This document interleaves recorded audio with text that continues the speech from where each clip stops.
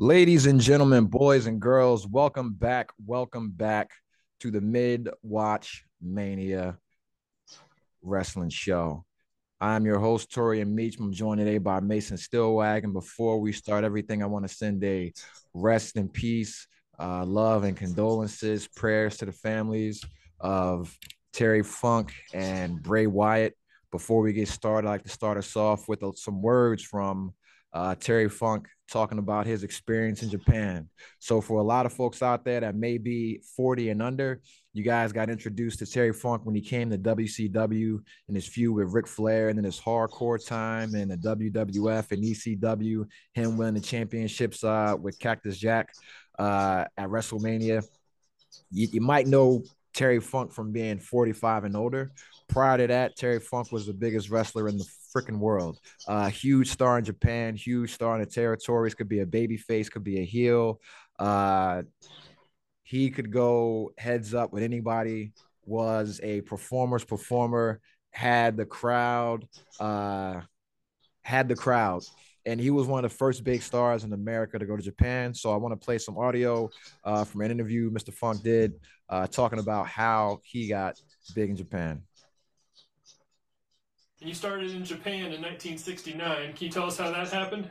How'd you get hooked up with Baba? Well, I got hooked up with Baba because he came over here looking for a promotion that he could trust, and a promotion that he could deal with, and a promotion that he respected. When I say respected their talent and respected the way that they handled and treated professional wrestling. And he picked us, and rightfully so. I think that we were a great choice. And so when you hear him referring to Baba, he's talking about Giant Baba, one of the greatest legendary Japanese promoters. Him, Antonio Inoki, two of the big legendary promoters in Japan that brought acts like Terry Funk and Hulk Hogan over to Japan to expose them to the crowds and help them bring wrestling mainstream. And so when I'm talking about this guy, he had a 50-year active wrestling career. I want to say his last in ring competition might have been like 2014, 2016. But 50 years in the business, recently passed away. A legendary figure in the game, Mr. Terry Funk. Just want to ask you, Mason, uh, what do you know about Terry Funk, and what did you get introduced to the legend of hardcore, and then you have any words to say about the legacy of Terry Funk? I mean, I think you kind of hit the nail on the head when you said most people under 40. So I kind of fell into the same time frame that you described. A brief introduction to him in WCW. I think I was very young at that time. But once he came over to WWF, and even when he got into ECW, I feel like that's when I was kind of introduced to him and his style. And I didn't really know a lot about him prior to. Um, but he's definitely, like you said, he had a 50-year active wrestling career. Like the dude was around forever, and he was old forever. Yeah. So I feel like he had a good run. You know, he definitely left his mark on the industry, and without him, things would definitely be a lot different than they are in different areas, I'm sure. Absolutely, absolutely, and that was one of his taglines was forever, and people talk about Terry Funk and the Funk family, the legacy they always say is forever, and his dad was in the business, his brother was in the business, he's in the business, and that's the kind of thing, that's the kind of things that draws me to the sport is it's always been about family, like no matter how you slice it, it's like you get to see a dad do something and a kid could follow in their footsteps if they want to, get into some other aspect or always find some way to be involved. It's like, yo, bring your kid to work day, you know. Like you get to go to work with your kid and watch your kid fight Hulk Hogan. You watch your dad fight Hulk Hogan or something like that, right? It's the wildest thing ever, man. But yeah, I think a lot of us we really came into Terry Funk, when he came to WWF, he competed at the Rumble, had a brief feud with Stone Cold Steve Austin on Shotgun Saturday Night. I would put that footage up, but it will get me yanked. It will get this whole show yanked. So I'm not beefing with WWF today. And so went on to compete in the Rumble, carried ECW on their back. When ECW was failing, he got a call from Paul Heyman. And that's after he got let go by WCW, got out of the WWF situation because they, he was older, right? Goes to ECW and legitimizes that brand. Essentially puts that brand on the map with his feuds with Shane Douglas for the hardcore title and for the ECW championship and Sabu, and then coming back to WWF and having a second run with Cactus Jack. You don't get that in basketball. We can't call Joe Montana up to go play in the Super Bowl, right? We can't get Jordan to come and play 2 minutes in the NBA Finals. But wrestling is the one place where you could take somebody whose heyday is past and you can still give them a taste of that glory again. You can give them that fix. You can be 50 years old and you can walk down that aisle, come back in that ring, get that pop from the crowd, do a bionic elbow on somebody and dip out. And it's like you're 25 again. And the fans still respond the same way, and I think that's one of the things that's special. And that's one of the things that Terry Funk was able to do and show us that's possible over the course of 50 years, able to reinvent himself multiple times, play multiple characters, multiple angles, and still be a draw, still be somebody sought after for interviews, still be somebody that's seen as a mentor, so I'll just leave it at that, man. And I'm only 41, right? And I had to go back and watch Terry Funk matches, right? Like on VHS or when the internet came out.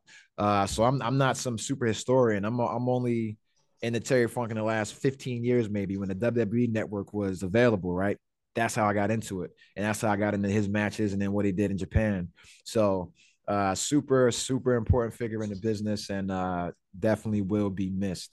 And then we also had another tragic loss, 36-year-old William Rotunda, known as Bray Wyatt, passed away from a heart attack related to after effects of COVID. So this was an unexpected loss, something that we were talking about on the show weeks prior that he was scheduled to come back, was making a good recovery. They put out that he was battling a life-threatening, career-threatening illness. I think I said on the show a couple of times, I think it's COVID. But he had a heart attack and passed away, and the world was kind of shocked. You don't expect that from someone that's young. You don't expect that from someone that has access to the best medical care, the best doctors, the best monitoring. And you can see, like the time in the limelight is short. You can have a career like Terry Funk that spans 50 years and then make this great impact, or you could be 36 years old and have the light for 6 years and make a still huge, similar impact on people, be legendary. And it's only a sport like this where you'll be talked about in the same breath, held in the same regard as somebody like that. And it's based on the people that you can impact and touch. And I know you are probably have a better knowledge of Bray Wyatt and William Rotunda, the many characters he's played. Do you have any thoughts and anything you want to say briefly right now in the memory of Bray Wyatt? Yeah, I mean, it was pretty unexpected, I would say. Like we knew he was sick for a while, but there a couple of weeks ago, I want to say his dad had put out a statement that he was doing better and he was expecting him back soon. So I think it was a pretty big shock. And like you said, especially with all the monitoring capabilities, the medical care, everything we have now, sometimes things are just unavoidable though. And when it's your time, it's your time. But he definitely, in a very short span, left a huge mark on the industry as a whole. as you've been seeing over the last 24 hours, like people from every different promotion and the promotions themselves have been even honoring his memory and his contribution to the industry. So, he'll be missed for sure, Yeah. but I One thing, don't think he'll ever be forgotten. no. Can you bring the mic closer to you?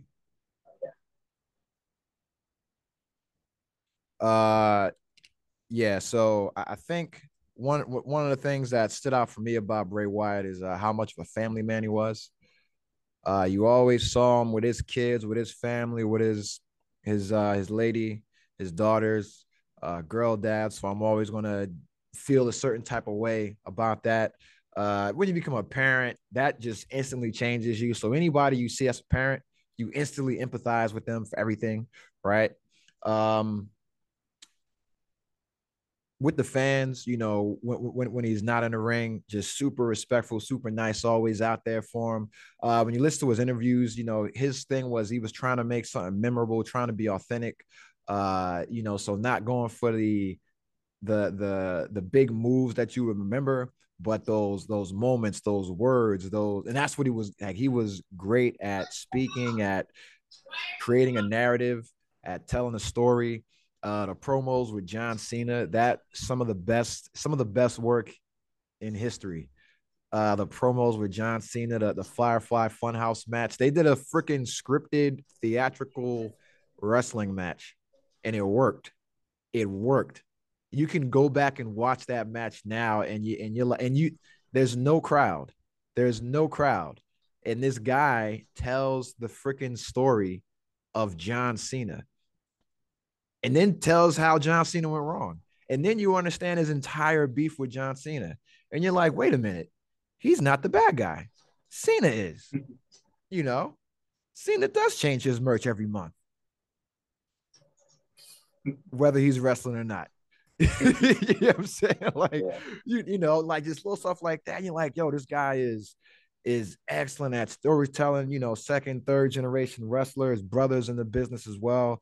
Bo Dallas, who just got back involved with the Uncle Howdy character, was a mentor to Braun Strowman, was mentored by Cody Rhodes in NXT, so helped break LA Knight into the mainstream WWE, with LA Knight's first big feud, which the match we all complained about, the Mountain Dew Pitch Black match,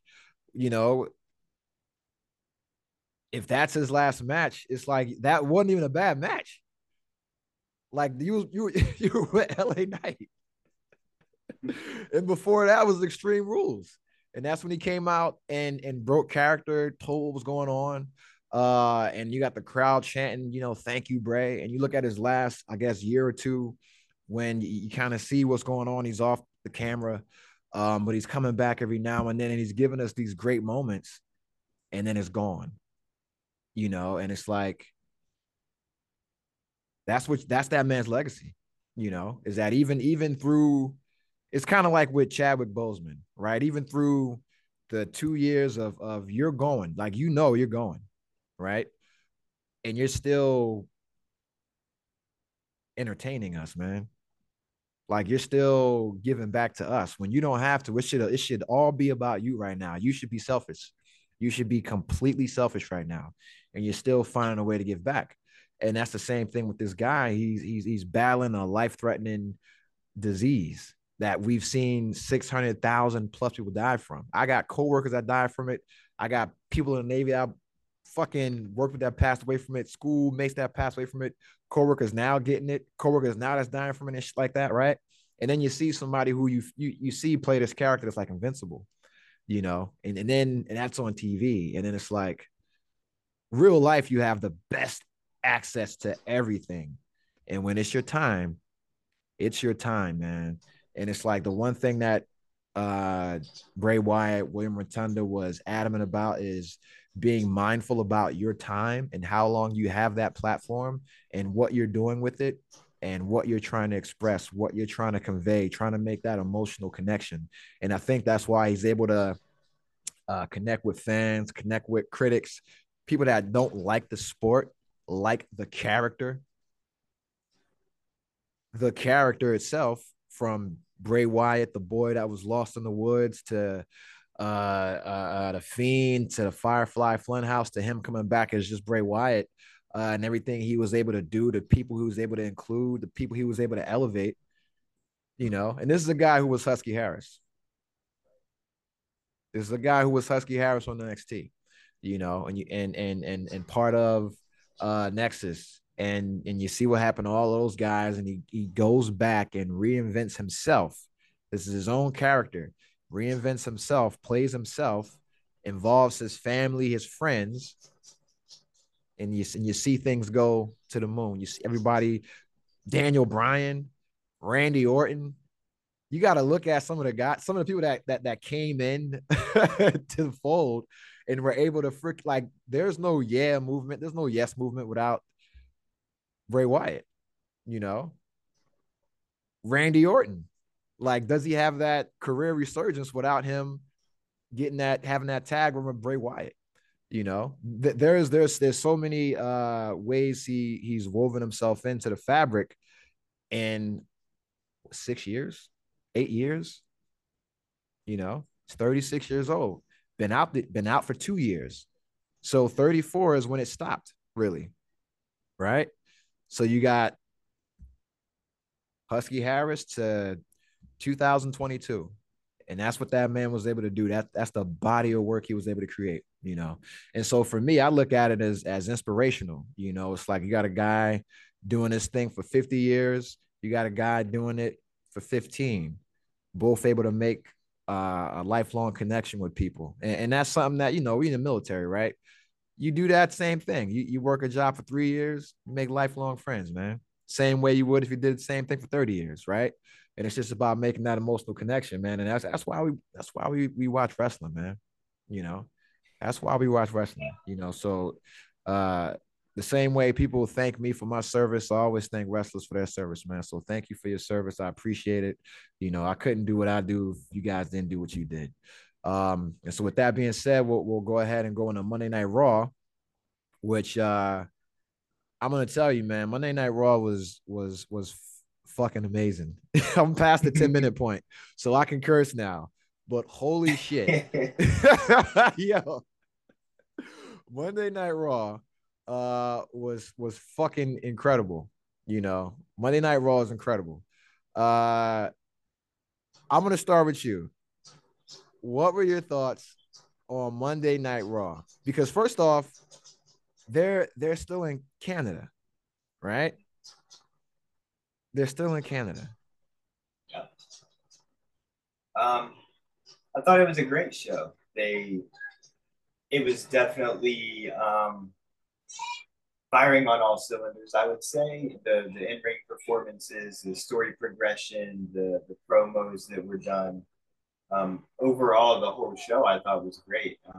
The matches especially were really great. The Chad Gable and Gunther match, I think, definitely stole the show. But the work with the Judgment Day, everything, all around, I think the whole show was great. And I like the way they're weaving JD McDonough into the fold here with things, and I'm curious to see which direction they're going to go with it. But you know, Raw was definitely one of the better ones for a while.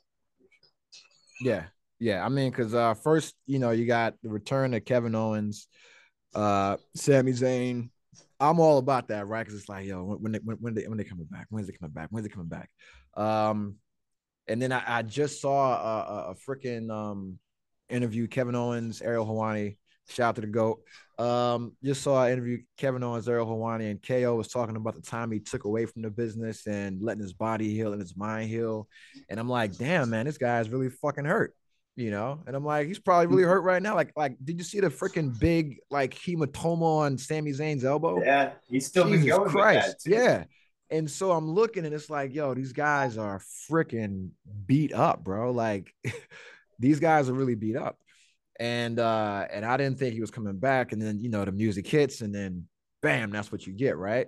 And the Judgment Day, right? Like I feel like I've called it, you know. I love what I'm seeing. These guys are all over the place. They're gonna break up. Damian Priest is staying right where he is, but it's going to be a separate Judgment Day. It's either going to be a separate Judgment Day or Damian Priest is going with the LWO. Like that's all it's going to be. That's all it's going to be. That's all it's going to be. That's all that I can see. And so I like it. You got JD McDonough just fucking up, right? Just and it's like, yo, Finn Balor brought him along. So anything that he does, it's like, bro, it's your fault. Like you brought this knucklehead in here. Like we didn't want him around. You brought him around, and if he fucks your matchup, he fucks your matchup. Don't blame it on us, right? And so you got that going on, right? And let's just start. Let's just start with the big stuff, right? So we'll talk about New Day beating Matt Riddle and Drew McIntyre. Wasn't expecting that. But I like it. And I hope the New Day is going to stay around, right? I hope everybody's healthy, and I hope they're going to let the tag division start to gain a little bit of steam. I do not like Matt Riddle and Drew McIntyre as a team. I don't like McGriddle. I think they're great competitors. I think they're great competitors, man. But I'm just not sure it's going to work, man, because I don't want to say I'm kind of like tired of Matt Riddle, but I'm kind of tired of Matt Riddle right now. Or I need Matt Riddle to turn heel, man, because I'm just tired of it, man. Any thoughts on the New Day and McGriddle match? The New Day and McGriddle match. The New Day McGriddle. That sounds like a fucking menu item at McDonald's. Yeah, Let me get a New Day McGriddle. It sounds delicious too. I really like the McGriddle name. I thought was clever. It's not official, but I think it should be. Yeah. I don't know if I would say I think it's going to work either, because I have been also tired of Matt Riddle for a long time. At first it was kind of funny, the bro stuff and the whole, stoner vibe thing he's got going, but I feel like it's kind of played out right now. And like you said, they need to turn him heel or do something with that to get that over. That being said, I think the New Day looked great coming out. I was happy to see them back. Xavier is always bringing new hairstyles, so he's always pretty interesting to see what he's got going on. But I feel like during I hate that match, fucking hairstyle, dude. I feel like I was picking up some vibes of them being a little more on the heelish side. Yes. So I think that if they do take them in that direction, I am kind of excited to see where that goes. They started off as a heel group. Yeah, they started off as a group of heels, but they weren't over like that. No, they got over with the comedy doing the fucking bootios and shit. Yeah. Shout out, yo, man. We miss you, Biggie. We need you out there. We got to get him on commentary or something, bro. We got to get the guy on commentary or something, man, because that guy's fucking funny as hell. But if they turn the New Day heel, I'm here for it. If they turn Matt Riddle here, I'm here for it. Turn everybody heel. There's too many baby faces. You got Cody Rhodes as a face. I need everybody to fucking fuck Cody Rhodes up right now. You know what I'm saying? So I can't have him coming out here trying to be the fucking white knight, getting involved in everybody's shit. So I need everybody to fucking, hey, bro, you want to be Jason Statham? You want to be fucking, you want to be, what's my man, an old boy? You want to fight everybody? Okay, so we're going to turn the whole fucking Raw roster against your goofy ass, all right? I love you, Cody Rhodes, but stay the fuck out of Judgment Day business, all right? Get some fucking warning. But nah, that's the thing, man. So turn them all heel. Speaking of heel turns, one that I fucking said a while ago, and this is why I know they're listening to me, dog. I know they're listening to me. Piper Niven. I fucking said it episode 1. Said it episode 2. Piper Niven. Turn her heel. Let her start fucking shit up. And then when they had that, I think it was either Money in the Bank or some fucking battle road, she was just in there wrecking the fuck out of people. I'm like, okay, they're going to let her start squashing people. And then they come in here. She just fucking takes over as a tag part of a Chelsea Green, which I said they should get Piper Niven. She does her thing. And then she fucks up Katana and Chance or Carter and Chance. What do they call, like Party Next Door or some shit? Like Party Over. I don't even know what their official party people, some shit. I don't know. 2 short fucking people, dog. You know what I'm saying? Short as fuck. SAF, short as fuck. Yeah. So that's what it is. American Ninja Warriors. Jesus Christ. And so and they and they fucking squashed the shit out of them. And I'm like, yo, great. And then she carries out Chelsea Green on her shoulder. That's the kind of shit I like, man. Your thoughts on the new improved Piper Niven? I like it. I've always been a fan of her in-ring work since UK. She's always been great. It's just she's always been missing that character development, I think. And even in UK, she didn't really have a lot of character. And then they brought her over here and changed her name to Dewdrop, and they were just trying to completely destroy her character at that point. Yeah, So that was insane. I am glad that they let her have her name back, and she doesn't have some silly goofy name, that she can have a legitimate name to take forward and try to actually do something with. So I think it'll be good for her. It's good for Chelsea. She's good at working with pretty much anyone they stick her with. Yeah. And I think that's one of the reasons why she is where she is, because she is so adaptable. But I think it's good. It wasn't expected. I know you've been calling it for a while, but Listen, bro, I'm on the fucking I didn't Piper really see Niven it train, coming. dog. So Choo choo. Listen, you can go because ahead. I'm Nia Jax, Piper Niven, Melina. I'm all about the big girls, dog. You know what I'm saying? Watch out for the big girls. Watch out for the big girls. Watch out for the big. I'm all Nice. about the big girls, dog. Like, because you can't beat them in real life. You know what I'm saying? Yeah. You cannot beat them in real life. So when they like allow them to like to be themselves, Right. Yeah. and squash people, it's like, yes, this shit is real. You know what I'm saying? Because you have weight classes for a reason, right? Yeah. It's like you're not gonna have like Akira Tawazawa beat Brock Lesnar, dude. But they will damn sure have they will we come on, bro. They just had Candice LeRae fight Rhea Ripley, bro. I know that was sad, man. Yeah, so that's what I'm saying. Like, that was sad. They'll try to make us believe some shit like that, man. But it's like, no, I know in real life, Piper Niven will fucking demolish 90% of his roster. And she's in phenomenal shape. And so it's like, yo, let them eat, bro. Let the fucking big girl eat, bro. And so I was happy. I was happy that letting her get her fucking wins on. So what we can talk about the Rhea Ripley Candice LeRae match. Rhea Ripley. The only reason why I'm even talking about this shit is because Rhea Ripley won by submission, you know, an inverted Texas Cloverleaf. And then after the match, Raquel Rodriguez came out there and threw a crutch at her. Yeah. Yeah, she did. Yeah. So your thoughts on Rhea Ripley and Raquel Rodriguez? She rolls every R, bro. Every R. She makes sure she rolls every R. Raquel Rodriguez and her title shot at Payback. Yo, she is so fucking big. She is huge. Her back is so fucking big, dog. Dude. I'm a little guy. She's bigger than me, bro. I'm 170. I'm 175, bro. She's bigger than me. She's bigger than me. She's a big girl, but she's a different kind of big girl than Piper Niven and Nia Jax. Yeah. No, her and Rhea Ripley. Oh my God. They're But I don't know, man. They don't have me. I haven't been sold on this whole thing from the get-go. The Raquel. Let her be a heel. Yeah, I can't.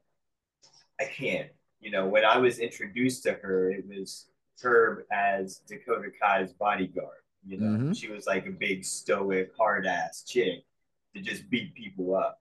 Yeah. And now it's like she's too friendly now. She's too nice. Bro, because they put her with the one who shall not be named, Voldemort of the WWF. They put her with her and made her carry those fucking tag belts. And then they made her be a face and go out there and kiss babies and fucking hug old people. And instead of throwing people through fucking tables and shit. And yo, she's a beast, bro. She's a beast. She is a beast. She's a beast. They just need to let her do that. And putting her up against Rhea right now is not going to do that with them keeping Rhea in such a heel position. they're gonna have to put Raquel against somebody else to turn her for me to actually give too many shits about what she's got going. Oh, there's a very easy way they can do it, right? Is you have her fight Ripley at Payback. She gets beat. She gets beat, right? But it's because somebody else interferes, right?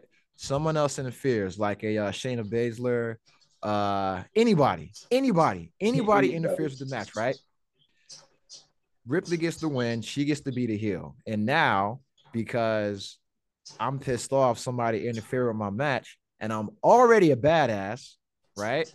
And I already got stripped of the tag belt and I didn't fucking lose. I'm just gonna fuck up the person that interfered with my match now and be a fucking heel. And then I'm just gonna wreck everybody else into the next PLE, and I get my fucking title shot again. And now it's heel versus heel, right? And then that's how they turn Rhea face, because Rhea loses the belt and then she turns face, leaves with Dom, go joins the LW with Damian Priest. Yeah. It all comes back to the new LWO. Yo, listen, that's why the writers on strike right now, because of dickheads like me. You know what I'm saying? But no, that's just my paranoid conspiracy thoughts, man. But no, I think you have somebody interfere with the match, or you have her lose to Rhea because of interference. Of course, Dom interferes. Or no, oh my god, you hit it, huh? bro. NXT. She has beef with every fucking girl down there, bro. You know what I'm saying? And she just fought. I just forgot her name. She just fought a girl down there with the black hair that's kind of muscular as well. But she just had a title match down there. She comes up, interferes in the match, and Payback. Yeah, Lyra Valkyria. Yeah, Lyra Valkyria. I don't know, bro. She's a badass too. So Lyra Valkyria interferes with the match. She interferes with the match. And now Raquel goes back down to NXT, fucks her up, turns heel, comes back up. This is a whole 2-week process, right? And then bam. And then we're good, right? And then we're good. Cause NXT is on fire right now, and it's because the women are fucking carrying that shit right now. Shinsuke Nakamura, he had a pre-tape promo, and the Nakamura heel turn is complete. They're listening, dude. This is how I know they watch the show, bro. They're watching the show, taking notes from you guys, man. Nakamura turns heel. He talks about, I'm gonna break Seth's back, and I'm here for it. And they're letting them do the promo in Japanese, which makes it better, because that means I'm a real bad guy, and I don't care if you understand me. Yeah. Your thoughts on the Nakamura promo? Oh, I love it, dude. I love it. I've been waiting for them to take him and do something with his talent for a while. And it's been nice to watch the development of this character and to see where it's going from here. I do like that they did the promo in Japanese and just put the subtitles over it. Like you said, I think that kind of adds to the effect that like he don't really give a shit anymore about anything. He just wants to break Seth's back so he can take that title. And I'm here for it. I'm excited to see where that goes. Can I give you one more? I think he might take his title, and Seth might take some time off, because Seth is taking time off. He has some serious injuries he needs Nakamura to nurse. Is taking the title. So you will get the credit right now. Nakamura, you said it first. Nakamura will take the belt off of Seth at Payback. I think so. Stamp it. Time stamp it right here. Nakamura will take the belt off Seth. Can I give you one more wild conspiracy theory? Yeah. Just don't laugh at me, man. Don't judge me. Nakamura needs a stable.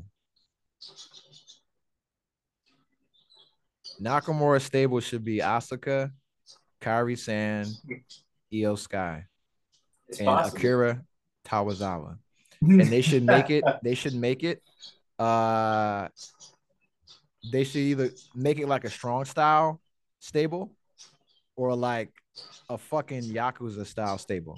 So not like where the fucking mafia, but like they come in like all business and just fuck shit up, right?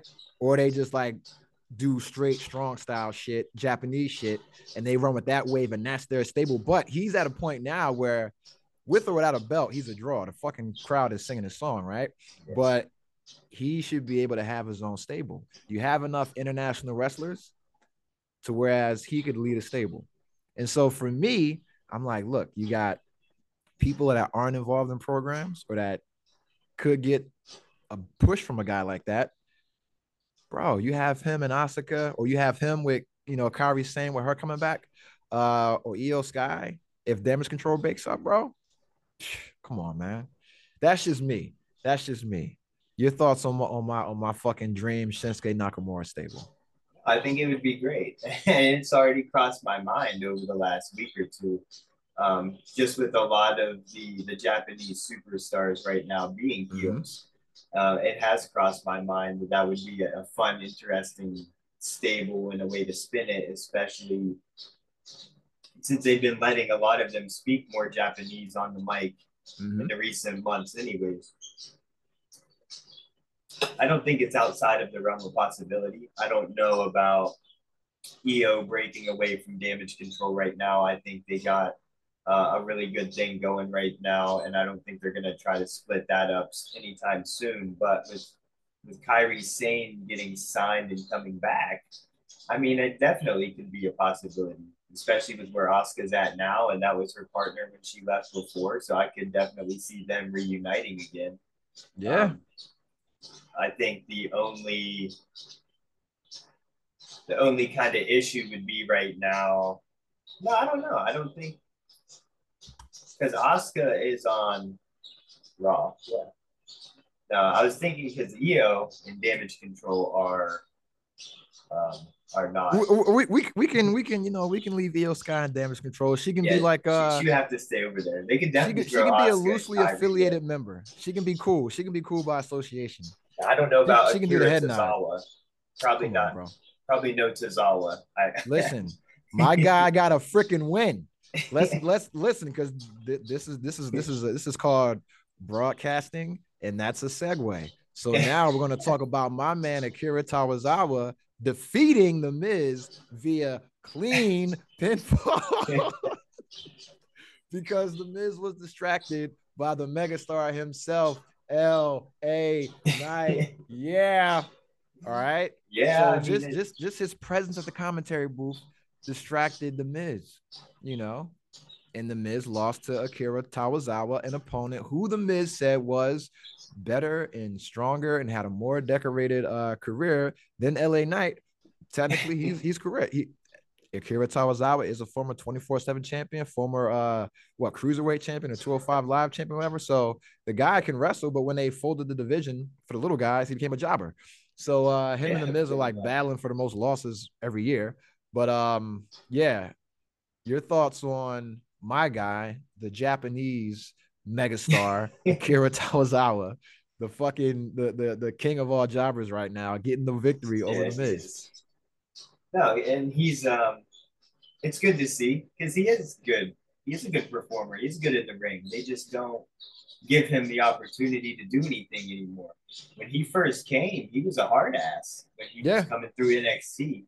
And until they started throwing him in the ninja outfit and had him chasing the comedy routines and whatnot. Yeah, chasing R-Truth around. Like that kind of takes away from his legitimacy in the ring, because people don't see that anymore. They just see this funny dude that yells a lot and gets beat up all the time. So it is good to see him get a win. And, we're all used to The Miz losing at this point. It doesn't hurt The Miz to take another L, Like he's already kind of legitimized himself in the industry as it is. So, yeah, it was entertaining. It's fun to see. And I have been enjoying the Miz and LA Knight little beef that they've been having going back and forth. They're both very good on the mic and with promo work. And with both of them being good in the ring as well, I think it's something I'm a little more excited for than I initially thought. Initially, I was like, oh, of course, they're going to stick him against The Miz. But I like the which I direction they've been called. going. Yeah, you did. Damn right, because I love the Miz, man. I'm a fucking reality TV fucking whore. So from back in the day, I don't watch the shit anymore except wrestling, right? But so bro, I grew up watching the Real World, man. The Yeah, I challenge, remember too. all of that shit. So when the Miz got on Tough Enough, I'm like, yo, that's my guy. And when the Miz, when the Miz endured his hardships, I'm like, yo, that's my guy. And when the Miz got hot, that's my guy. Even when the Miz is cold right now, that's still my guy because he was the Miz, bro. Like he was on fucking, he was on the challenge, beating the shit out of everybody else. You know what I'm saying? So even though he's taking a L every week, it's like, yo, I seen him really fuck people up in real life. Over $5,000. You know what I'm saying? I seen him get in a fight over not wanting to clean the room or some shit, right? Like, so it's wild, bro. But so I'm cool. I'm glad the Miz and LA Knight are like their promos are going insane right now. Because the Miz can cut a promo. The Miz can cut a fucking promo, and he is tearing LA Knight's ass up. And if LA Knight was not LA Knight, he wouldn't be winning this battle of the fucking wits, but LA Knight has the comebacks, and he has the one-liners, and he has the history, the track record to back up anything that the Miz says. So if the Miz, says, hey, you fucking spent all these years outside of WWE, blah, blah, blah. It's like, yeah, I was everywhere else being the top fucking draw with or without a belt, So even when he was an NWA top guy, in TNA without the belt, top guy, NXT fucking top guy. And so it's like, yo, listen, he did this thing everywhere else, and then came back. And then once he got his shot, you seen what he freaking did, So yeah, their promos going back and forth are great. Me personally, how I want to see this end. I want the Miz and LA Knight to be on teams. I want them to be tag team partners. That is something I am very adamant about. There is no fucking way LA Knight and the Miz aren't tag team partners. There's that makes no fucking sense. Like that has to happen. First off, I'm gonna say this right now: the Miz is the greatest non-tag team wrestler. The Miz is the best non-tag team wrestler. Like I'm wilding right now. Him, Randy Orton, really great at like carrying the belts, right? With I'd say anybody. Jericho, another great guy, right? Jericho, another great guy. Big Show, right? It's like it's dudes you can put in it. Kane, like you can put these guys with anyone, and it's like okay, I fuck with it, right? So you can put the Miz with anybody, and the Miz will elevate anybody, right? And he'll let them turn and fuck him up at the end and shit like that, right? You like it always happens, and it's like it's okay, but that's how he stays relevant. It's like, yo, bro, if you give me the Miz and you give me LA Knight and they're eviscerating someone together, come on, man. That's like fucking come on, bro. Could be onto something there. Come on, man. You can't do that. That's like fucking Cobra Commander and Destro, bro. Come on, baby. Right. You giving me what I want. Because I love to see them beef, but when they working together, baby, it's magic. So I'm gonna love to see this play out. But if you're listening out there, all right, Hunter, Paul, you're still there. All right. I need LA Knight and I need the Miz. I need them on teams and I need them to have a full-fledged tag team run. Oh my God. First off, the tag team name, it's already going to be something crazy. You know what I'm saying? And it'll make sense, right? Because the Miz always has a great tag team name. He always has matching attire, always has great theme music, right? And they always fucking win. Bro, the fucking Miz and LA Knight against the New Day, the Miz and LA Knight against fucking Sami Zayn and KO, the Miz and LA Knight against fucking Alpha Academy against god dang Street Profits, McGriddle, because there's so many different styles of matches they can go, and then the Miz is not a bad wrestler. Technically, he could be a high flyer, and you got LA Knight can go up against any size guy essentially, and is athletic. jump into the top rope, suplex, and fucking Sheamus off, right? So it's like, look, I think those two guys, first off, their match at Payback is going to be sick because they're going to have a full 15 minutes, right? But if the wrestling genie, the wrestling universe is listening to me, I'm watching this damn UFC fight. It's so fucking insane right now. Max Holloway has Korean Zombie in a freaking dart stroke right now. With like 3:52 in the second round to go. The first round was on the feet. That is insane. I'm like over here having a heart attack. Korean Zombie is about to get out this. Oh my god, I love UFC a little bit more than WWF and wrestling. Just a heads up. But yeah, I love mixed martial arts a little more than fucking wrestling. But no, so you give me the Miz, you give me LA Knight, and bro, what are your thoughts on that, man? The Miz and LA Knight with a nice 6-month tag team run. Yeah, Am I smoking dust? Yeah, I think they could You know what I'm definitely do it. But like where I feel like they would have to make them baby faces though to pull that off. The Miz is a baby face. He can go either way. I think it just kind of depends with the Miz, who he's up against. If the Miz shakes LA Knight's hand, bro, he's a baby face instantly. Yeah, people will love him. Yeah, like we'll be like, oh, because we like the Miz. Yeah, the Miz can pull off being a baby face. We want the Miz to win. Like, even though we enjoy seeing the Miz get fucked up all the time, I love it, bro. I love it. That's because the Miz had like he's a double, triple crown winner or double Grand Slam winner. So the Miz has done shit that like Hulk Hogan hasn't done, bro. The Miz is like technically a Hall of Famer, guaranteed. First Hall of Famer, guaranteed. And it's like, yo, now you're losing, but you are capable of getting a belt and carrying that shit at any moment. Yeah. Any moment, like a Big Show, like a Randy Orton, like a Jericho. You know, I like the Miz, man. So even though the Miz is about to get BFT'd to fucking smithereens, I hope they give them a tag team run. It's probably not going to happen, but I really think it's going to happen because I know that they listen to the show. So let's not forget the Miz was a world champion like 2 years ago. The Miz, multiple-time world champion. Not for long.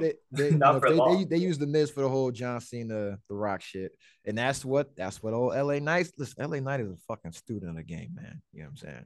So the promo, Monday was great. And we hadn't even got to the main event, which was freaking Sami Zayn and KO against Judgment Day, Finn Balor and Damian Priest. And then, oh, by the way, Cody Rhodes comes out there, inserts himself into the issue because, you know, they're getting jumped. And then he says, no, I have wrestling attire somewhere, right? Let's have a 3-man tag match, a 6-man tag match, right? And then Adam Pearce, the genius that he is, agrees to it. And then they have a 6-man tag match. And first off, the tag team match was already great. Yeah. I was already happy. Yeah, I was like, okay, good. Show's over. It's over right now. And then they said, no, there's more. So your thoughts on this, the Judgment Day continuing to run every fucking show as predicted by Mid-Watch Mania, and your thoughts on Cody Rhodes involving himself in Judgment Day business once again. Listen, I love you, Cody, but mind your fucking business, bro. He does keep inserting himself into your Judgment Day business. But, Dom ain't done with you yet. All right. No, why does he? Why you have not finished the chapter on Dominic Mysterio?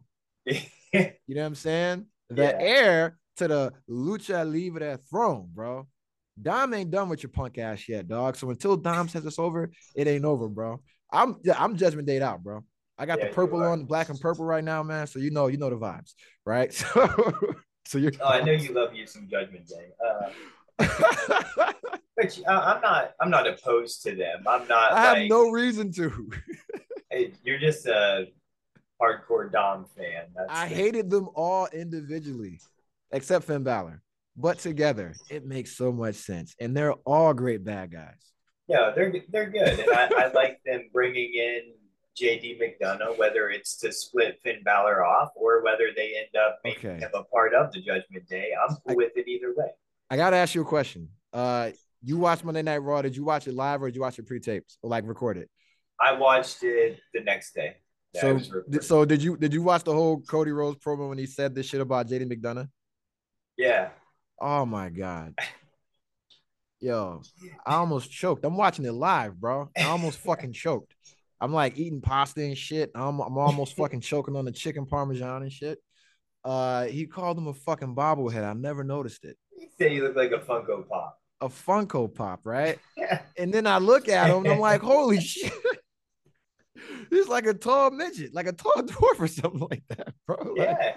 he's like, no, you know what it is? Like, remember Infinity War Endgame? You seen that movie? Yeah. So when Thor went to go get Stormbreaker made, and you got fucking Tyrion Lannister, he's the fucking Nephilim, the big fucking dwarf that can make the shit, and he's like a big ass dwarf. That's JD McDonough. Yeah, pretty much. Yeah. Holy shit. Max Holloway just fucking knocked out Korean Zombie, bro. Holy shit. Oh, dang. Yes. Like walk off, fucking knockout type shit, and then just jumped into the fucking crowd. This isn't like he's fucking like knocked out. They have like he's like knocked out, done. Yeah, this is insane. And then this is like crazy because Max Holloway from Hawaii. You know, he dedicated the fight to the lives lost in the Maui wildfires. UFC has like a t-shirt promotion. All the proceeds going to the Maui wildfires as well. So, love and light and condolences everybody lost in fighting and surviving in Hawaii right now as well. But yeah, listen, mixed martial arts, man. I could talk about that shit for 20 hours, bro. I think wrestling is crazy. But yeah, so listen, back to you. Is Cody Rhodes biting off more than he can chew? No, I don't think so. But they also need something for him to do. You know what I'm saying? Brock Lesnar is going to take a break for a while now, and they need something else for Cody to get involved with. And with Judgment Day being at the top of the card in every show every week, like who better to mix him up with? And with them being in Quebec and KO coming back, like you gotta give the fans, we wanna we don't give a fuck what Cody. All we want to do is we just want to hear the music and then something Cody Rhodes. That's all. That's all people want to do, right? I actually know the song. My daughter knows the song word for word. Word for word, she can sing that song. It's insane, right? All the theme songs that she likes, word for word. She's like me. Everything is she all the music word for word, right? And so the fans lose their shit. KO is back. I'm happy. Sami Zayn with the big ass tennis ball on his elbow. I don't know what the fuck he's, right. But they have to take time off, right? They got to take time off.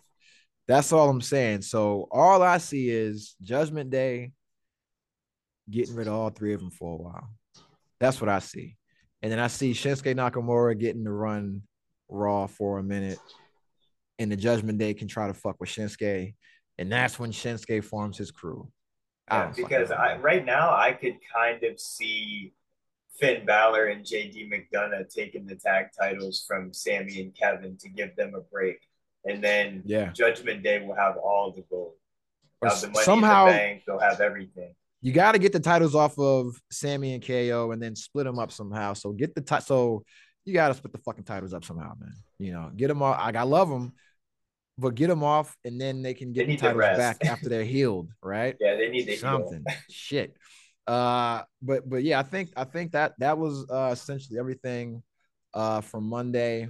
And then Wednesday and Thursday came around, and then we had Tuesday, Wednesday, Thursday came around. NXT had a PLE heat wave, which is incredible.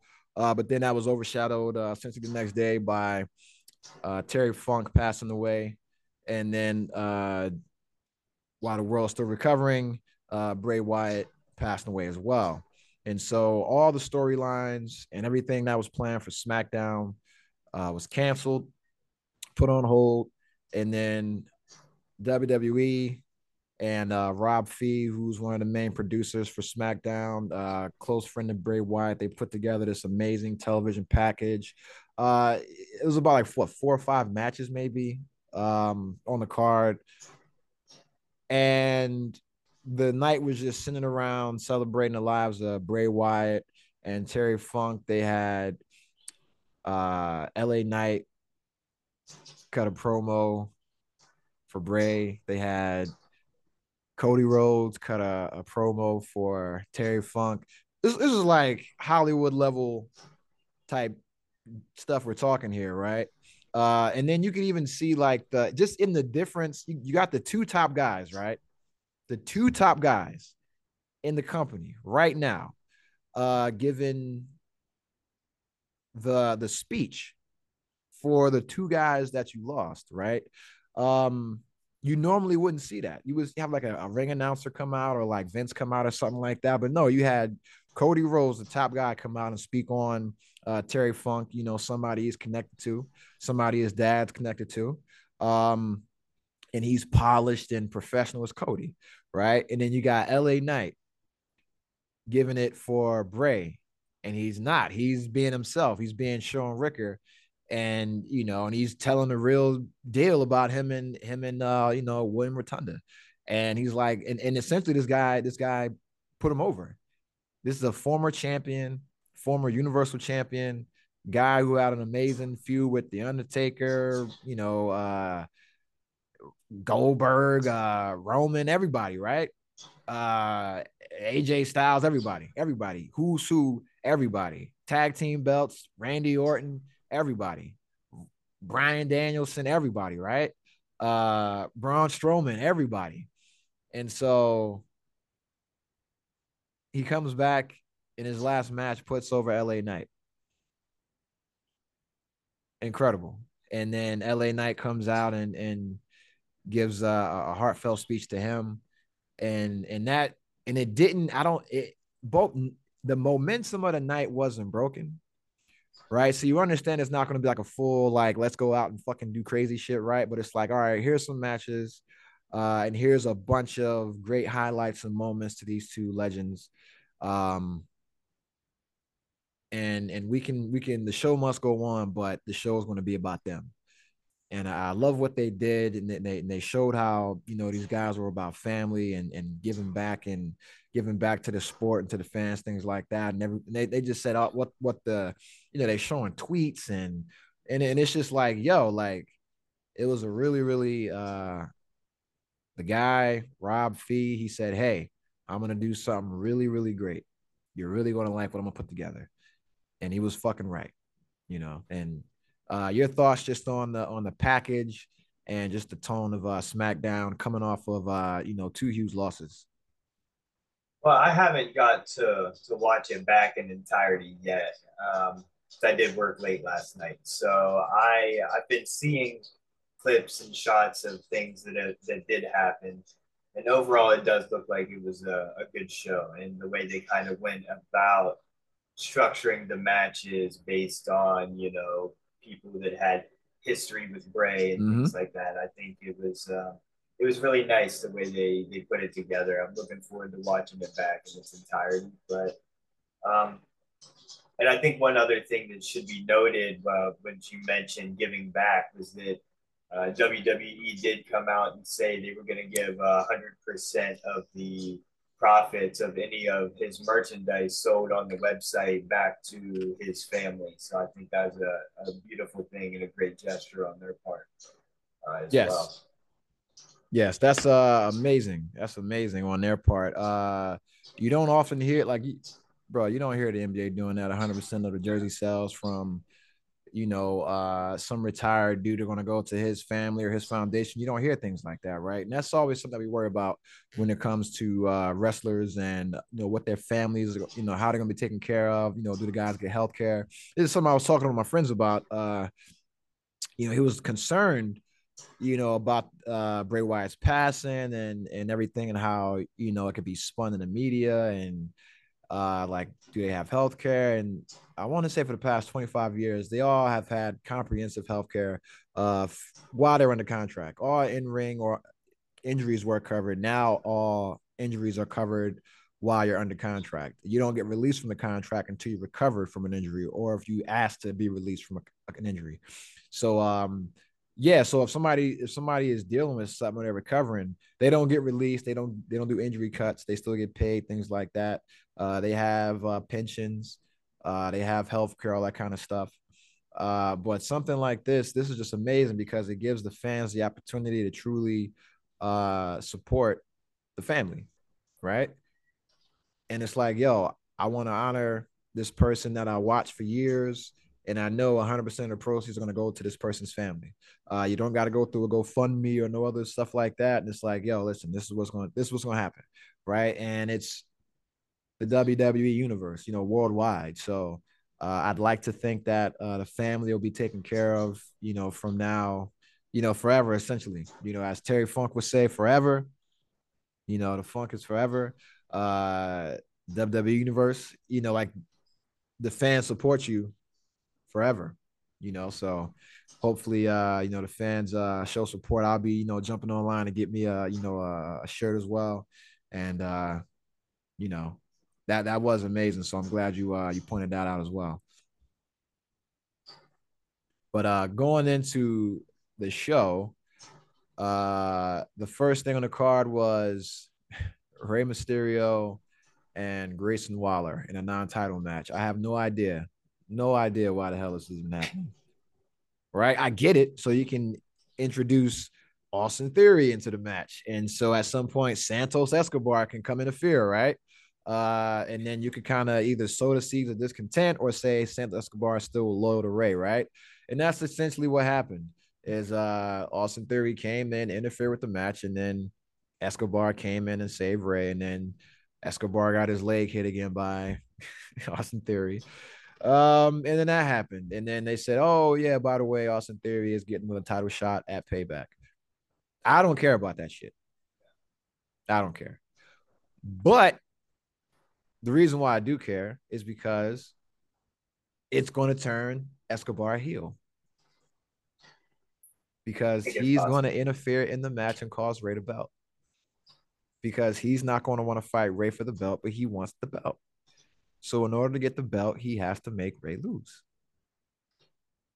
Could see that. It made sense when I said it on the toilet this morning. As I'm pushing one out, I'm like, how do we turn Santos Escobar heel?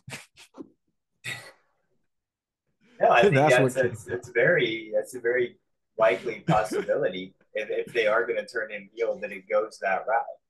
I just want to turn him heel so you can turn the LWO heel.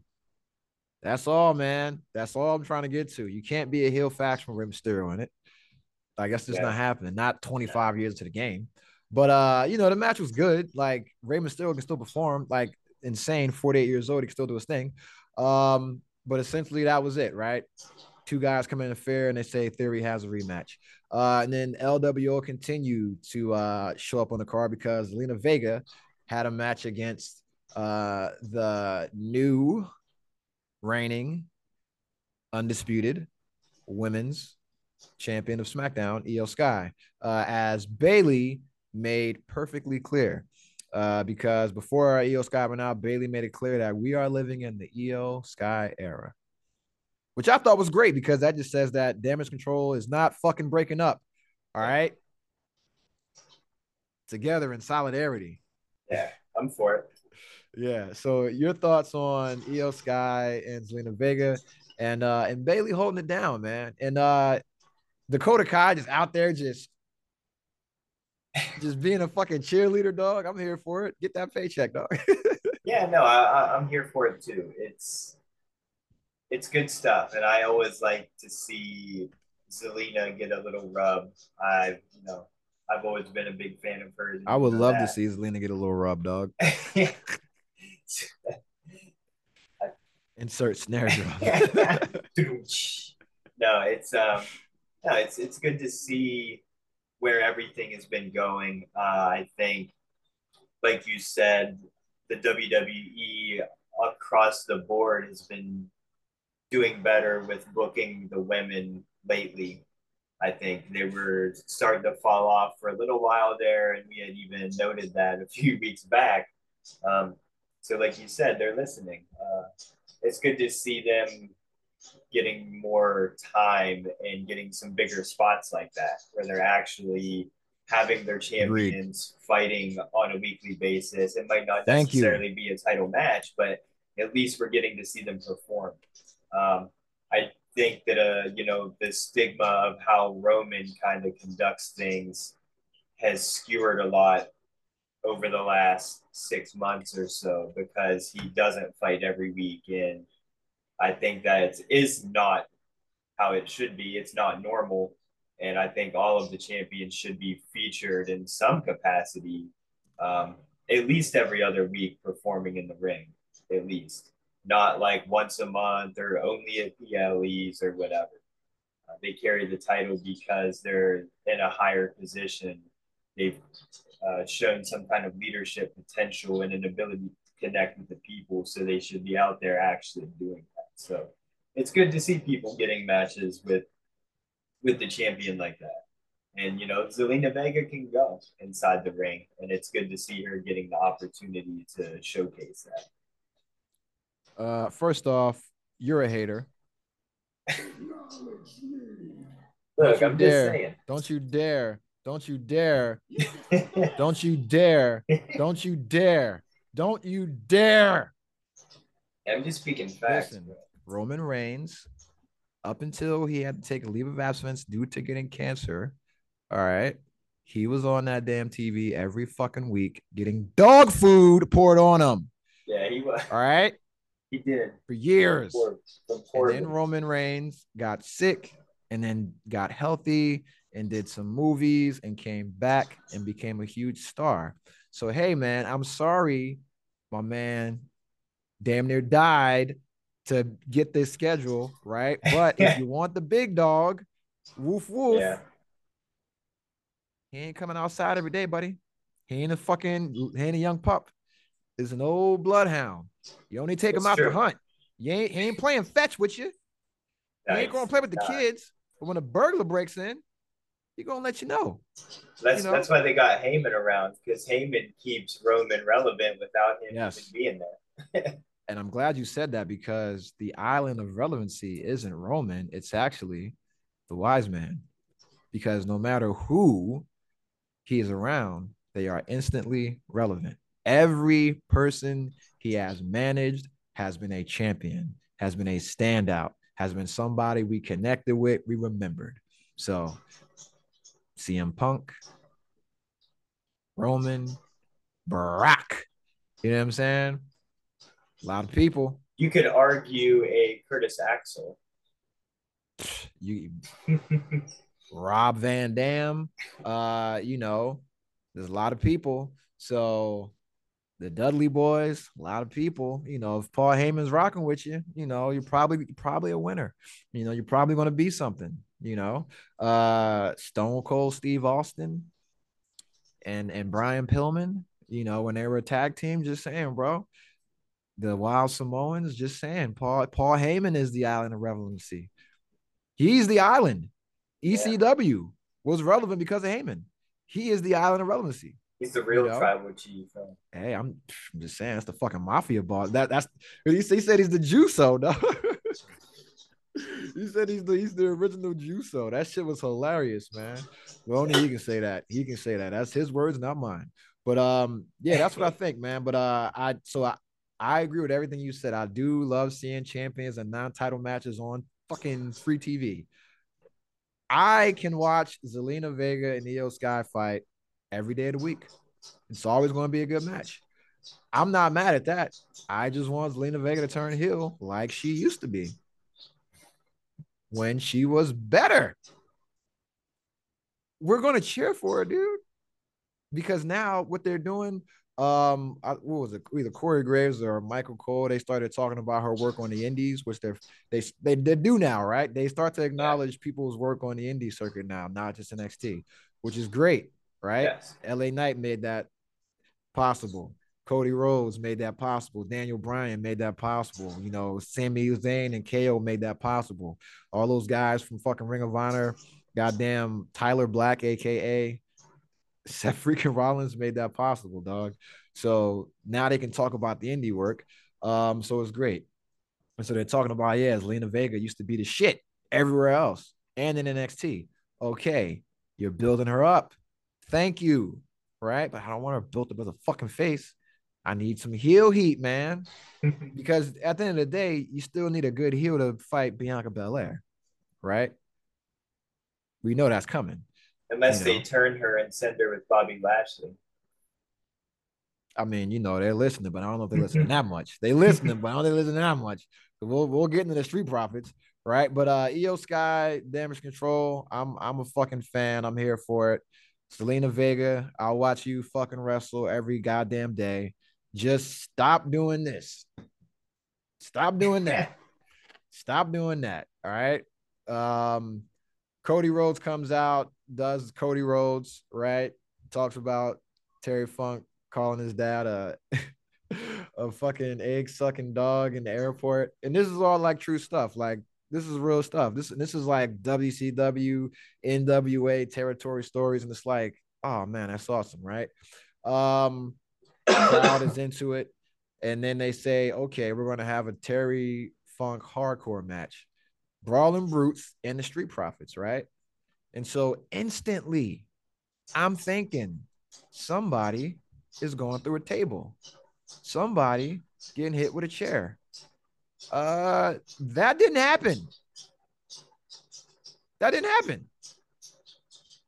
There was no tables, no chairs. They've been outside the ring, but there was nothing really hardcore about the match. It was a good match, and then Bobby Lashley got involved, so it was even better. Uh, and Lashley came out in the middle of the match. Crowd goes crazy. Oh, oh, I like it because that means Bobby Lashley can now fuck up Roman Reigns like he was supposed to before Brock came back. You know what I'm saying? Yeah. So cool. Um, but I like it because Street Profits coming out in those their outfits look like this knockoff GameCube controller or knockoff Switch controller. That's what Montez Ford. This is Montez Ford, and this is Angelo Dawkins, and these are the Street Profits coming out in those terrible fucking onesies that they got off Amazon. Wrestling, please change your color scheme. It looks like shit. They had such great outfits before. Yeah. And then they got this like powder blue shit, which listen, those are my fucking high school colors. I love those colors, but it's not for like wrestling. Not they have like Argyle, dude. Like it's like Carlton designed their shit. It's like Carlton Banks from Fresh Prince of Bel-Air designed their fucking attire right now. It's fucking these guys had some dope shit before, and now they're coming out dressed like fucking pool attendants at a fucking country club. But Street Profits look great. Brawling Brutes, I'm not gonna lie, they beat the shit out of motherfuckers for a good portion of the match. They're letting Butch be Butch, which is great. I yo, bro, I don't like the other guy. I've never liked Ridge Holland.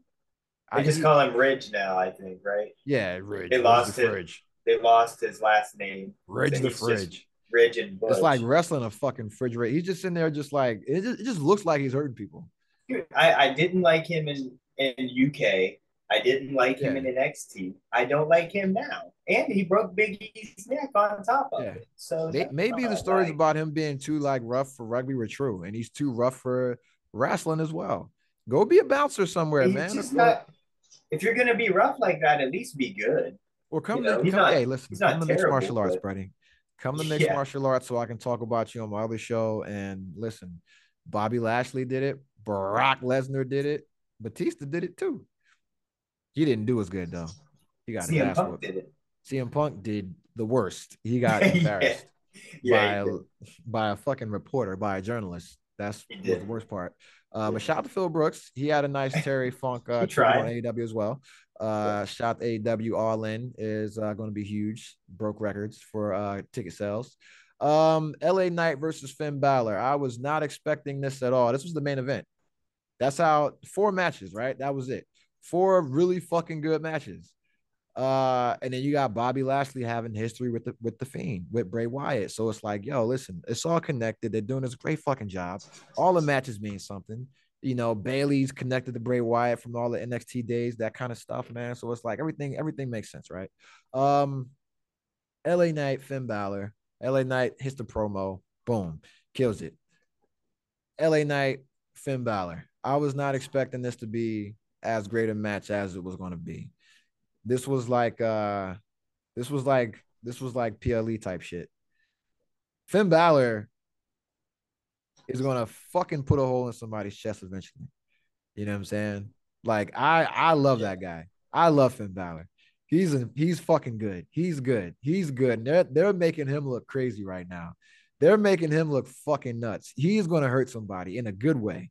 Like not like I'm an unsafe guy, but yo, they're gonna push Finn Balor. He's gonna fuck some like he's getting the belt at some point. He's getting the belt. Him and Seth is going to take it. It's going to be him and Nakamura back and forth, and then Damian Priest got to get it from somebody, right? But Finn Balor is putting on great matches right now. Does some great shit with LA Knight. LA Knight jumps on the fucking top rope, suplexes him off, right? Fucking BFT, all this great shit, right? Great match, great promo, all this shit, right? I'm just impressed. I'm just impressed. Your thoughts on the match and the future of LA Knight and the Miz at Payback. Well, like I said, I look forward to watching it definitely. But I didn't expect that either as a matchup to occur. But with Bray's history with Finn Balor and then his, last beef being with LA Knight, I think it was a good matchup for what the cause was. Yeah. And I do look forward to checking it out. I'm sure it was an amazing match. Oh, you gotta catch the promo, bro. The promo and then the match, because it's like listen, bro. Like I'm all into the fucking psychology of wrestling and shit. And I'm like, yo, what's this guy thinking and what's he saying? And you listen to the shit that Bray Wyatt says, all the promos he cuts. If you just say, okay, this ain't wrestling. This is just a man talking. It's all shit you can apply in life, or shit you go through, or shit you deal with, or shit you know what I'm saying? It's like it's not like the Hulkamaniacs and eat your vitamins and say your prayers. No. This is all like real life shit that you can apply to like capitalism, or like your attitude at work, or your relationship with family and friends, things like that, right? And LA Knight cuts this promo and weaves his experience with Bray Wyatt into it, and then weaves Bray Wyatt's promo into it. After he cuts his promo, gets the pop from the crowd, and then the shit's over, and then he's like, "Oh yeah." You see his brain fucking work, and he remembers the promo that Bray Wyatt cut on him, and he's like, "And a wise man once told me, the next time you see me, run." And that was what fucking Bray Wyatt said to him prior to their fucking their Mountain Dew pitch black match. Yeah, and it's like the guy's a fucking student of the game, man. He's able to, improvise like that on the spot, take this guy, his legacy, put it into yours. And I mean, just that right there, we're going to cheer for this guy even more, because it's like this guy was the last guy that that was it. That was the swan song, right? So now we got to go back and revisit that match for what it was, and what it could have been. Because it's like, yo, we were all excited for him to come back. We were all excited for the Bobby Lashley shit, and then we didn't get it, and now we know why. And it's like, fuck, he was still able to give us this, the Muscle Man song, bro. The fucking Muscle Man song. You see that shit? No. So fucking Bray Wyatt. Oh my god, I'm gonna have to pull it up now, dude. And this is what's going to get us clipped. But I'll pull it up, or we can do a separate one. And we can react to it. No, we'll do so. I'll stop the recording, and that'll be the end of the podcast, and we'll do a separate clip, and it'll be us reacting to the Muscle Man dance. This is fucking peak comedy. And this is why Bray Wyatt is so fucking good, because he could be the Fiend, right? And he's the scariest motherfucker in the world, right? Him and the Undertaker. right? And it's like evil versus evil. Who will win? Right? And then it's like him versus John Cena. And he does the Firefly Funhouse and he does John Cena's career and it kills him, right? And then he does Bobby Lashley. And he's just getting started. And you can tell this shit is Bobby is not happy. Not happy at all because he's killing him, right? With these vignettes and these videos, and it's so fucking funny. And he cut this like workout video called the Muscle Man Dance, and it is the funniest shit ever. And then like right after that, he got sick again, and then he got pulled from TV. But that I'm gonna show it on a separate one, and that shit was fucking hilarious, bro. I'm gonna have to save it and then show it so it's not like chopping out like that, man. But it was hilarious. But yeah, and so he was able to do like comedy, able to do the scariest shit ever, able to put people over, man. So yeah, and then the last guy I put over LA Knight, you know. And then LA Knight being super respectful, honoring that man's legacy, and then being able to weave that into the story. Hey, I respect it. And then now it's like the question is, what do you do with Bo Dallas? Does he come back? Yeah. Because he's under contract. He was back, and then he went off TV to help his brother, And it's kind of like a Bret Hart, Owen Hart situation, or like Axe and Hawk, or any when because it's not like the Benoit situation, because it's like, all right, where you got a wrestler under contract and something like this happens, it's like, well, the Benoit thing was a little bit different, like that's a crime. This is something where it's like, damn, man, this guy had a connection and you didn't see it coming, and it's something that we all dealt with and we've all seen, we've all lost people from. And I think, when you kind of get the outcome and why they share it and they share it with people, it's like, that's kind of what makes it like human. Cause everybody's like, oh, it's steroids, is this, is that. It's like, no, he got sick with the same shit we all got sick with, same thing, and it's kind of like the LeBron and Bronny situation. People are like, oh, fucking Bronny was on steroids. And it's like, no, he had a congenital heart defect. Yeah. Same thing that Shaquille O'Neal's son had, got found out the same way, right? Like you're an athlete at a super high level, but it's in high school. So you're not being pushed, you're not being tested. And when you get to that next level, it's the next level of conditioning, and that's when they find out things like that. I have friends that, came to the Navy. Yeah. And when they went for like the sub physicals or the special duty screenings, that's when they found out they had a hole in their heart, but they didn't get caught doing a normal checks because it's something so small, but it's something that would get worse over time when it's put under stress.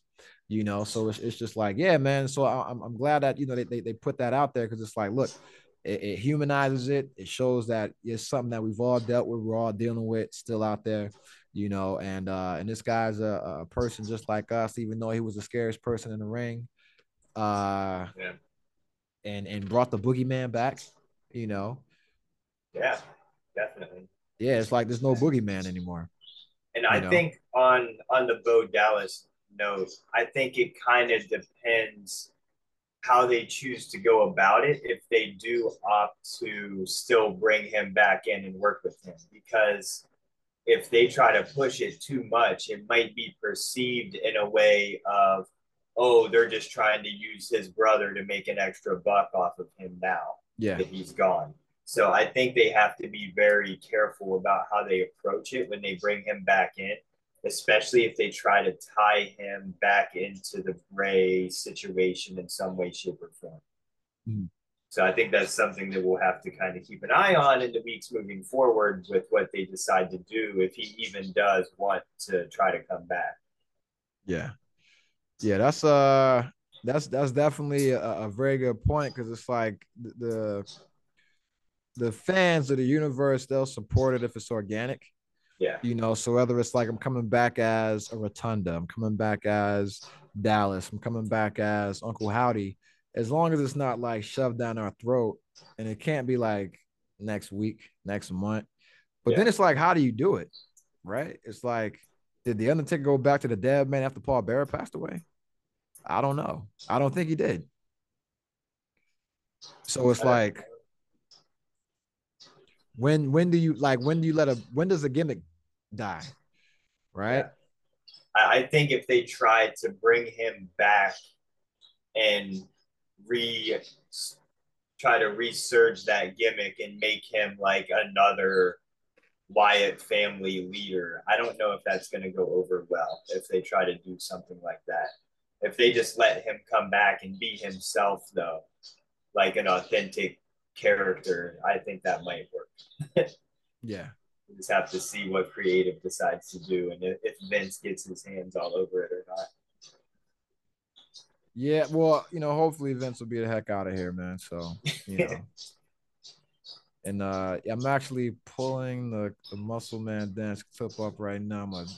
I got my download him. I got that yeah. Got that YouTube Premium, bro. That's the best shit ever, man.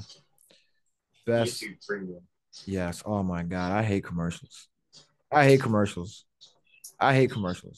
I'm gonna say it one more time. I hate commercials, right? And YouTube Premium allows you to download videos, watch them offline, put them on your crap or whatever. Yeah. And so I got the video downloaded, and so we can end the show now and then do a separate recording for the reaction to the Muscle Man dance video, so they don't freaking pull down my podcast. But before we leave today, do you have anything you want to say to close the show out, or anything moving forward? I guess for me and kind of final thoughts with everything this week and a lot of the celebration of life stuff, also touch on a RIP to Aaliyah. Her death day also anniversary was yesterday, 22 years ago. So definitely a tough day yesterday for everyone in the entertainment industry in general, I think. But, just wanted to definitely touch on that because she was definitely very near and dear to me, and I can remember that day like it was yesterday. Wow, because that was before 9/11. Yeah, that was right before 9. I remember that because she was coming back from shooting the Rock the Boat music video. I remember MTV being on set because they were doing a behind the scenes thing, and that's why they had all that fucking footage. And the plane was overloaded. And the pilot was on drugs as well, some other weird shit. But I remember that shit because it was right before 9/11, dog. Yeah. And that was the wildest shit ever. That was like the week before 9/11. That was right before 9/11. Yeah.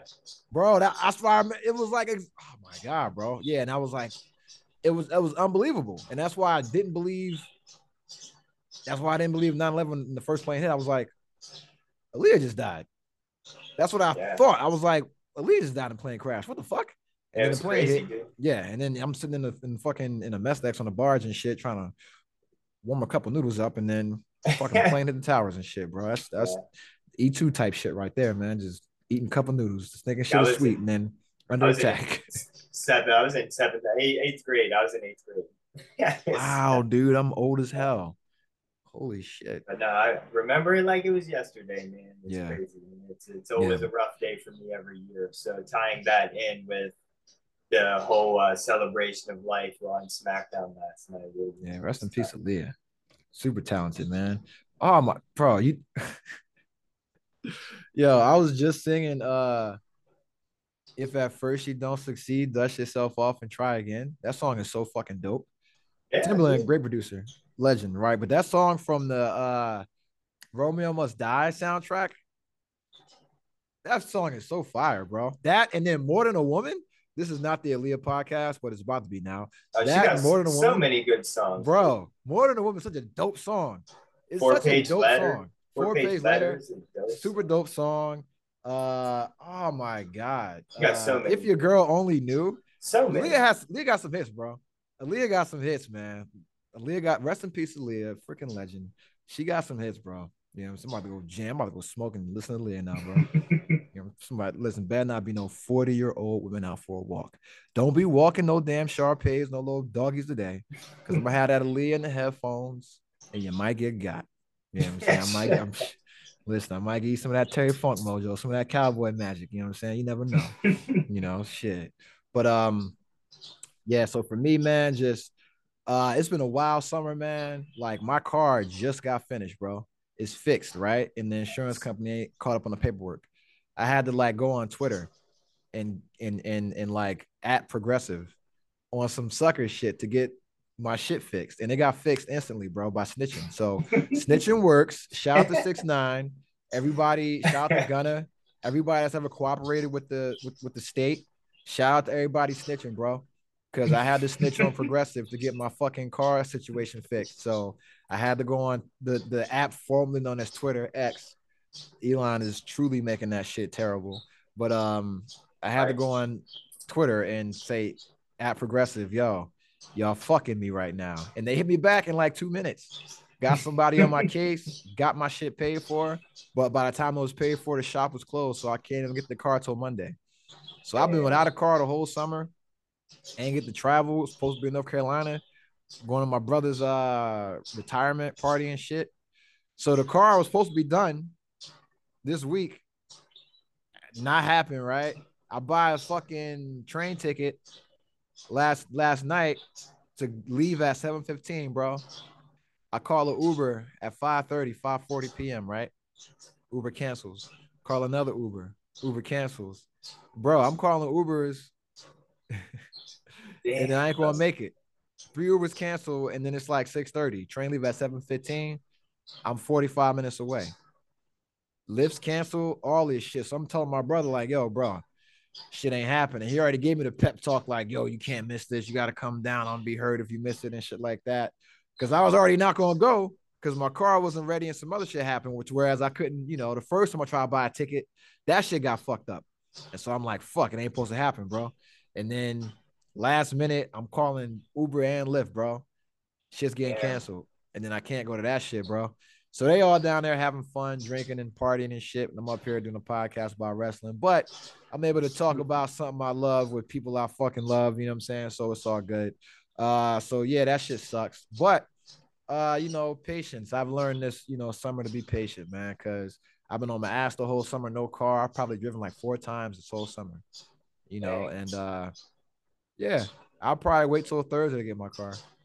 To my daughter is because I want to drive like with my daughter in the car. I ain't driven in like months and shit. So yeah, I'll wait till my daughter's with her mom on Wednesday night. I'll pick my car up Thursday, get the shit back, drive for a little bit before I put her in that motherfucker. And then I can go see him the next weekend. I can literally go down. I can drive to North Carolina and see my brother next Saturday. Yeah, so it's like, yeah, it fucking sucks, but just be patient. But yeah, man, that's it. And I think we got fucking green screen, we got mics, we got headphones, we got shit working. We almost had everybody today. Parenting never stops. I almost called y'all motherfuckers and was like, yo, I wasn't gonna be able to do the podcast today because I was gonna be I was gonna be barbecuing and shit. But y'all, hey, the day is still young. The day is still young. No, I'm about to go walk to the dispensary and pick up something and then go buy some pastries from the bakery down the street and then walk back home. Sounds like a fun trip. Yeah, and then play some video games. So I'm all about retro gaming now. But all right, so I gotta end this shit and I gotta end this and then we'll react to the video. And so in closing, I would like to close out with a song that goes out to not only all wrestlers, all cowboys. I think anybody that's ever had something that they love, man, that can consume you. This is by it's a reworking of a classic Johnny Cash song, but this is by Eric Burdon and the Animals.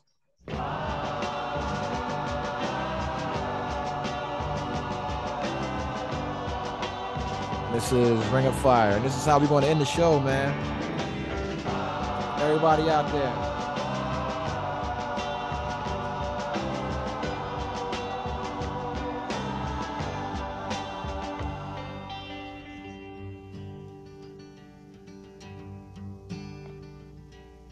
Love is a burning thing, and it makes a fire ring. wild desire. I fell into your ring of fire.